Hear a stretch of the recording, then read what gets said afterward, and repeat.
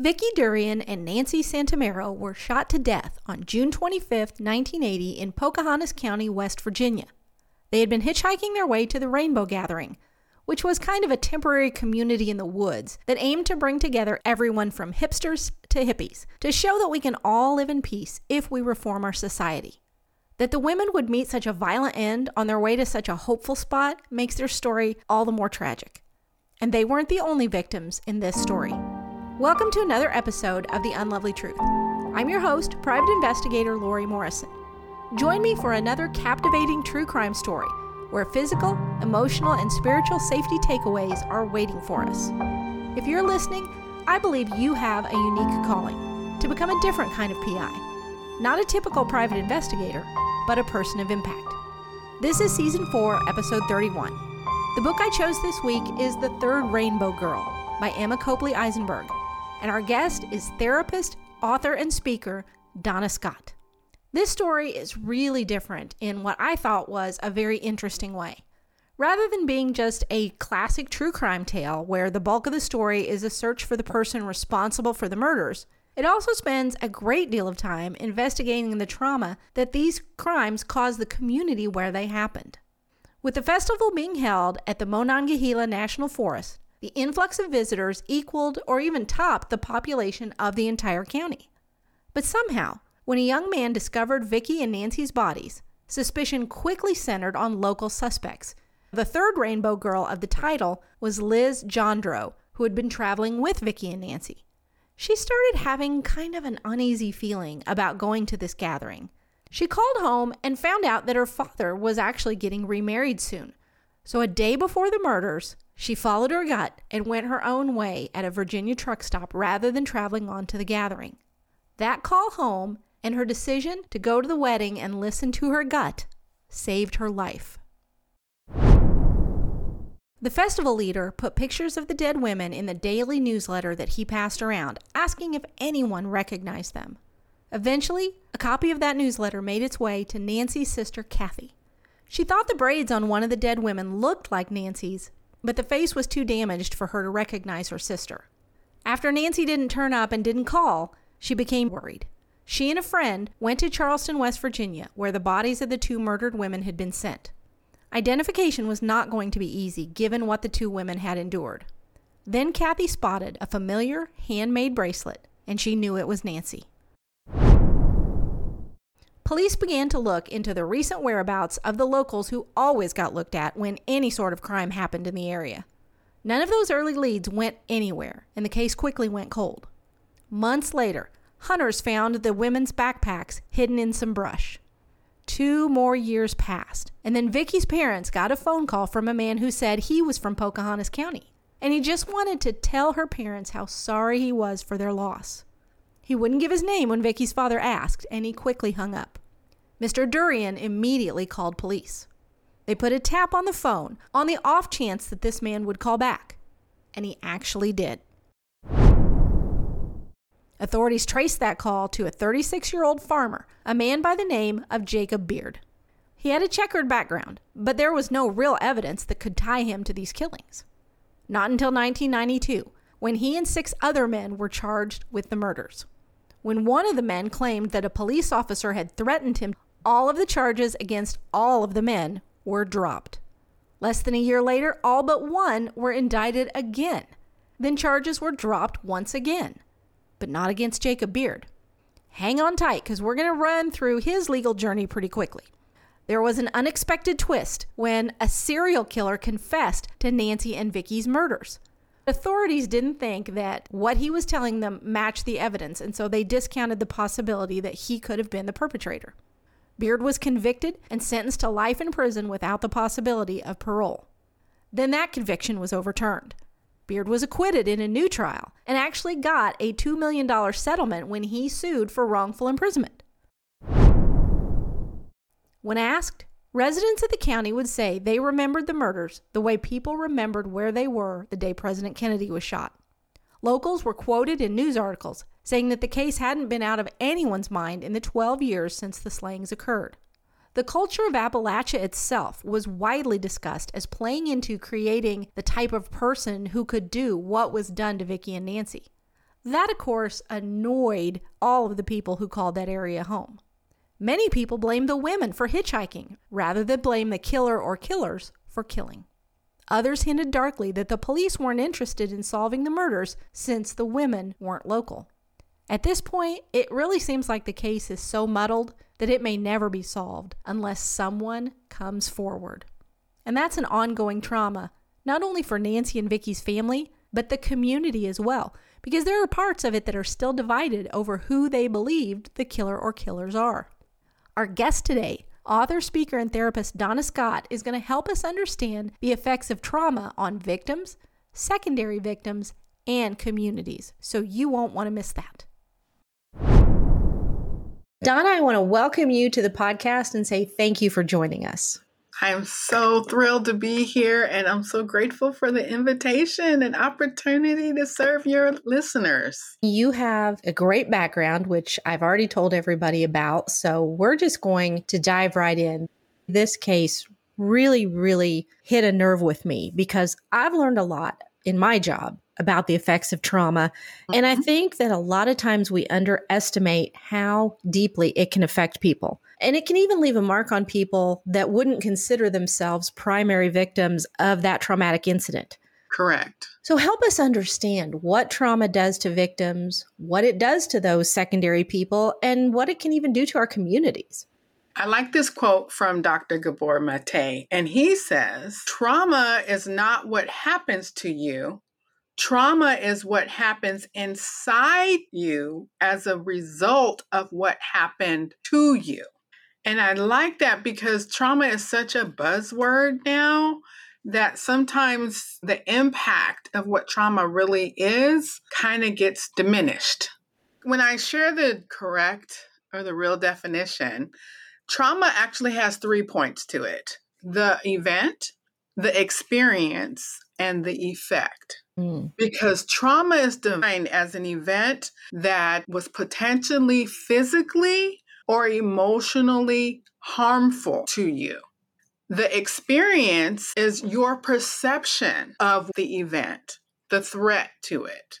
And I'm going to give you an example in a minute. And the final piece is the effect. What is the impact on you? How does that change how you are able to cope or function physically, mentally, emotionally, spiritually, or even psychologically? And that's a lot, right? It is. That's a lot. A really good example of trauma is a car accident. And I've never liked driving, ever. It just feels like there's no control, not of mine, because I'm a great driver. Of course. Right? It's the other people who don't know how to drive. I was actually in 2 car accidents 3 months apart. Praise God, I survived. Neither one was my fault.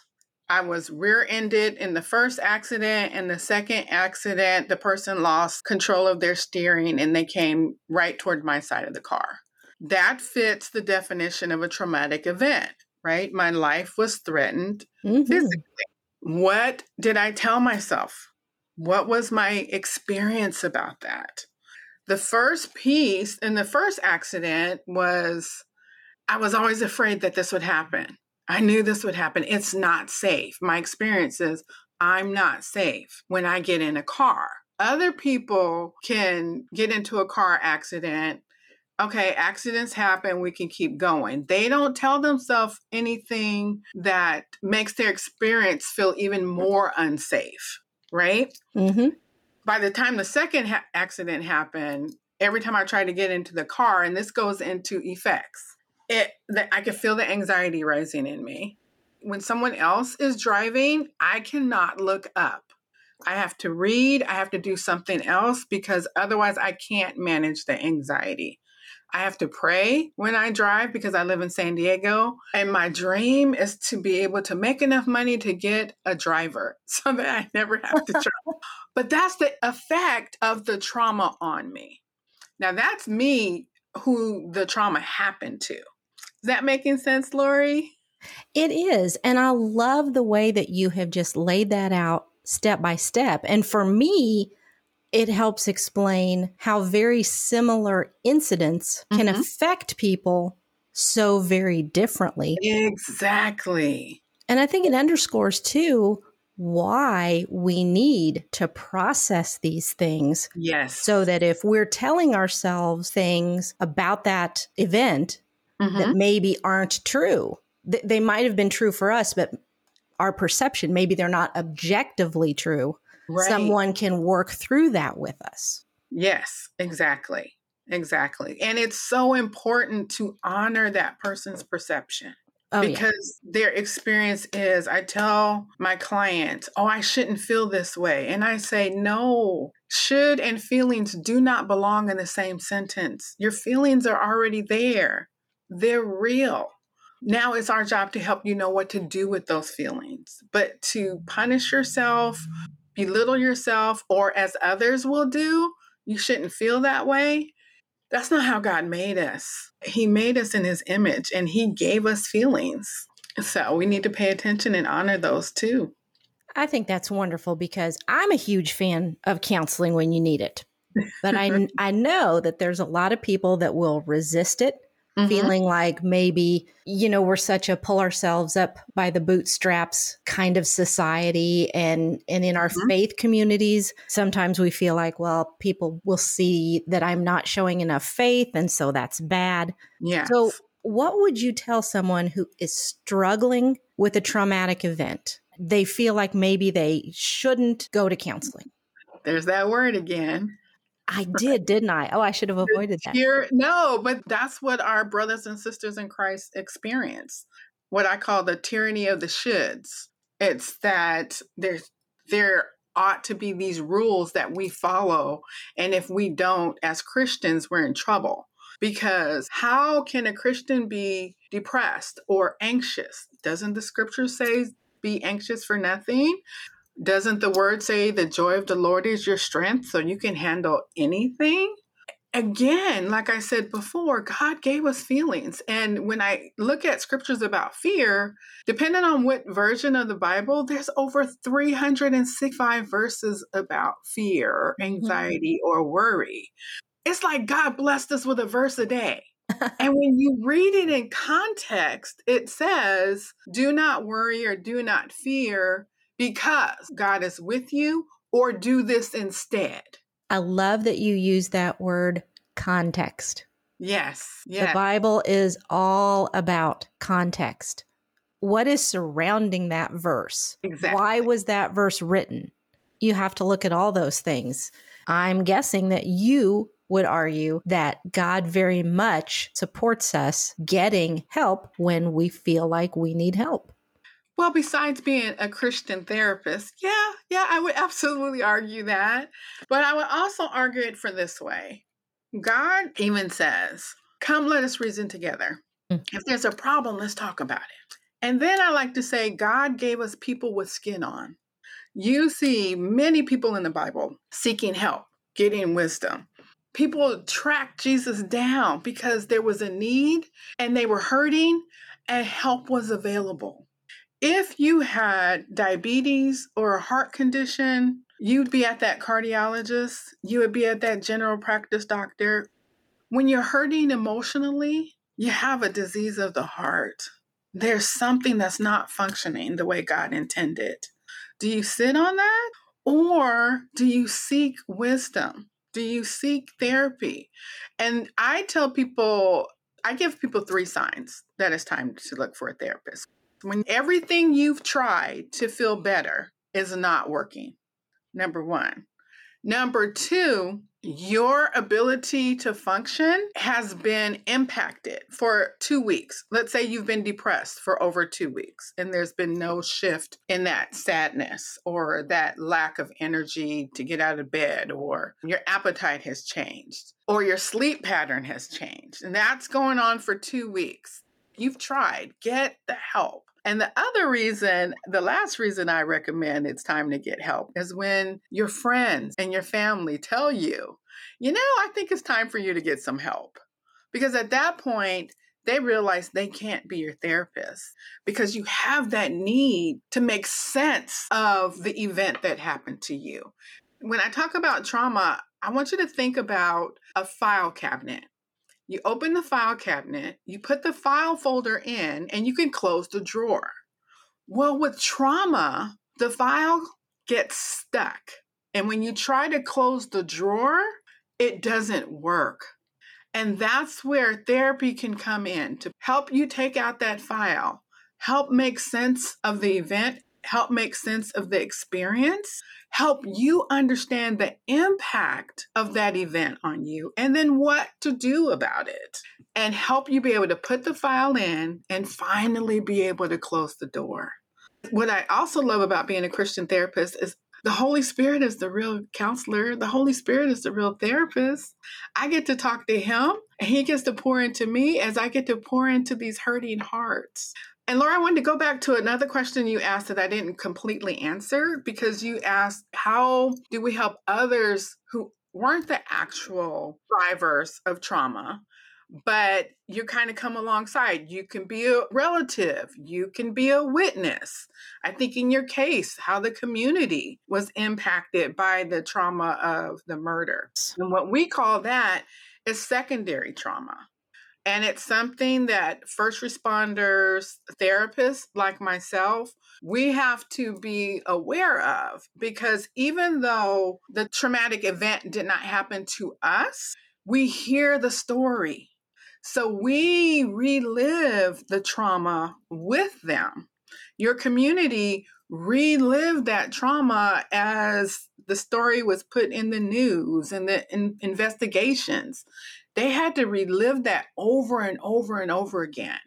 I work with adult survivors of childhood sexual abuse. I wrote a book about that. And in the chapter on working with couples, I say that that spouse is a secondary victim to the perpetrator that hurt their wife or husband. Yes. So I'm working with two survivors in that moment. So when you have that, you have to be aware that as the secondary person or as the person in the community witnessing the impact of the survivor, that recognize you can feel overwhelmed. Your sleep can be disturbed. Your appetite can be disturbed. You can have sadness and depression and, hey, irritability. There are times when when I come home from work and I just have this heavy weight and I'm snapping at my family and I'm like, where is this coming from? And I'll talk to a colleague and she's like, that's secondary trauma. Oh yeah. I had some really tough cases today. You mentioned the Bible giving us so many verses about not being afraid. Yes. And that was something, that fear factor, if you will, fascinated me about this case, because as it went unsolved, that makes communities very nervous. It makes them afraid. Yes. And even though there were tens of thousands of people gathered for this event, very quickly the community started picking out others in the community to focus on. Oh, we need to look into this person, that person. And I think that is something that we do a lot. We other people. I'm the good person. You're the bad person who would do something like this. So how can we keep ourselves from falling into that trap of using fear, our own fears, to other people and push them away instead of loving them the way Jesus would? Part of that is there's almost a sense of a fear of contagious, right? What if they see me that way? And unless you can own what you're feeling and make sense of what you're feeling, because sometimes they get all tangled in a knot and it's uncomfortable. Yes. To feel certain emotions. And what do we want to do? We want to push them down or push them away. A great tool is to deflect. And when we deflect and look away from ourselves, we look at other. We focus on other. We think about other. And we externalize what we may even be feeling about ourselves and get wrapped up in stereotypes or hide behind the cloak of Christianity, of finger pointing. Yes, this is something we all need to be so very aware of, because you can fall into that without even realizing it happened. I'm so glad you said we all, because I'm in that number. Me too. I'm absolutely in that number. Like I said, you have to know you and understand what's happening with you. What is fearful about this? And why am I trying to find an answer? Because that's the other thing that is uncomfortable, not having an answer.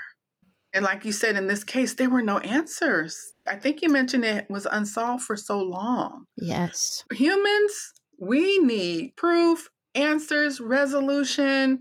I like how my pastor says to live in the land of I don't know. Yeah, we don't want to be in that land, do we? No, not at all. Like you said, it's uncomfortable. Yes. But I think discomfort is typically where we grow the most. And you would be right. So, for any of you who are feeling the same as we are, we've got some uncomfortable spots in our lives. Yeah. How do we take that discomfort and then become someone? You know, we're not trauma therapists, the rest of us. So we don't want to be out there doing any damage. But how do we support someone who has been through either a trauma themselves or they're a secondary victim, right, or they're just struggling because of something that their community has experienced? The number one tool I offer you is learn how to listen. And when I say learn how to listen, I don't mean listen so you can give all your wisdom. I like this quote that says, we need to learn how to listen to understand, not listen to respond. I love that. Right? Because as the person is speaking and we hear one or two words or a phrase, we start formulating a rebuttal or a response and miss more than half of what the person is trying to say. And then when you share your response that doesn't match what that person was saying, they'd feel unheard. They feel invalidated, like their feelings or thoughts don't matter, and they won't want to keep talking. So the best support we can do is learn how to listen. And listen this way. I tell people I would be out of a job if others knew how to listen to. Seriously, there's such an intentionality to it because you listen again to understand. And when you listen to understand, guess what? You don't judge. You don't offer advice. You don't start talking about you. Like, oh yeah, I remember when that happened to me. And then it's all about you. So you don't take over. Create a sense of safety for that person by respecting their privacy. That what they share with you is not going to be all over the church. It's not going to be all over the community. You're not going to read about it in I don't even know if the Inquirer is still out, but you know what I mean? Respect that privacy. And then if they're willing, because you're listening to what they're asking for, you're listening to what they need, see if you can help find support for them. Because like you said, you're not a therapist. Even when I'm not in my therapeutic role, and like in church, I'm like, I'm Donna there. Even though I feel like I walk around with this big magnet on my forehead, tell me all your problems. I was in my doctor's office and she was telling me all this stuff. So even in that, I'm like, okay, who can I send you to? Can I send you to the pastor? I think I shared before, I had a lady in the church who shared with me how she was being beaten by her husband. And as a therapist, yes, I have an idea what to do, but I wasn't there as a therapist. I was there as a sister in Christ. So I listened and I understood. And as she finished sharing, and it was so much pain, and I checked in, would you like some help? Yes. Okay. Are you okay with me talking to the pastor? No, because the pastor did a sermon on marriage and I'm supposed to submit. And I had to listen to her fear because my first thought was, no. Wait. Her fear is valid. Yes. Because as I reflected on the sermon, I'm like, yeah, he sure did. I know that's not what he meant. So after I supported and validated her fear, I said, I get why you believe that. That makes sense to me. I'm really glad that you brought that up. Yes. We can traumatize people ourselves. Oh my gosh. Yes. Unintentionally. So be very intentional about the words that you use. I had shared with you before, my family left a church over some words Pastor used that Yeah. I doubt that he meant it this way, but they were Right. so condemning, so Right. judgmental, and so many unintended consequences can happen when we're not careful with our words. Yeah. And I think I'm so glad you brought that up, because in our desire to help, we do more harm. And I remember my first job at a fast food restaurant, and a customer I was working the front register, and I'm really dating myself because there was nothing electronic. You had to write in white wax crayon on the orders. And I went to take his order, and he said, "You can't help me. I want her to help me," pointing to another cashier. I'm like, fine. I don't blame you. Everybody likes her. So I go to clean up something else, and my manager walks up to the front window and says, "May I help you?" And the guy starts giving him his order. And my manager's looking at me like, "Why am I doing your job?" And so he says, "Oh, Donna will help you." So I went to take his order. He said, "No, she cannot help me." And he pointed to everybody in the store. I was the only Black person in the store. Ouch. And so the manager turned beet red, erased the order, and said, "You are not welcome in my store. Get out." Oh, good for him. Exactly. I felt protected, but I was in shock because that was my first incident with overt racism. So my manager sends me in the back to take a break, and he comes to check on me. And then he says, "I'm so sorry that happened to you, but you should be used to it." Okay, not helpful. Started out helpful, took an off ramp. Took an off ramp. But I know his heart because he's a Christian. He and I were like the main Christians in the store. So I know his heart was not to harm, but in his effort to help me, he caused more hurt than the actual guy who rebuffed me. Oh, well, my heart hurts for you. Well, thank you. But that's what I'm saying. And that's what I'm co-signing on what you're saying is, hey, we really do want to help, but we have to be careful that we don't do more harm in our desire to help. And that means, again, listening, paying attention, staying tuned, not offering your opinion before you understand anything. If he had said instead, "I don't know how, I can't imagine what you're going through," that just hurts me to watch that happen to you. Have you experienced that before? Then I could have said, "No, I've never experienced that." But perception that I already had. So that's why we have to put our preconceived notions to the back and stay present with that hurting individual. And in the true crime world, we say it this way: no victim blaming. So, you know, the leader of the deacon board makes sexually inappropriate comments to you. Nobody should be asking you, "Well, what were you wearing?" Right. Let's call out the people who are causing the trauma, not the people who are experiencing it. Exactly. Well said, Lori. Well said. Oh, thank you. Well, you have got so much tremendous information. You know, you alluded to a book that you've written. I know that you speak as well. So if people want to get connected with you to get more of the wonderful content that you have, what is the best way to do that? The best way to reach me is on my website. And if you want to sign up for monthly tips of encouragement, I will send you a freebie, a tip sheet that I call Untangled. Because when you've been traumatized, it gets a grip on you that you sometimes feel like you will never get over the impact of your trauma. So I want to help you untangle so you can find the peace that God really wants you to have. That is awesome. And I'll have a link to that in the show notes. So I want everybody to go grab that, because even if you're feeling like, "Oh, I don't need that myself," right, you might need it in the future. And if you're equipped and ready, God might just bring someone across your path who needs that. Amen. Well said. Yes. Thank you again for joining us and giving us such practical and scriptural advice. I love it.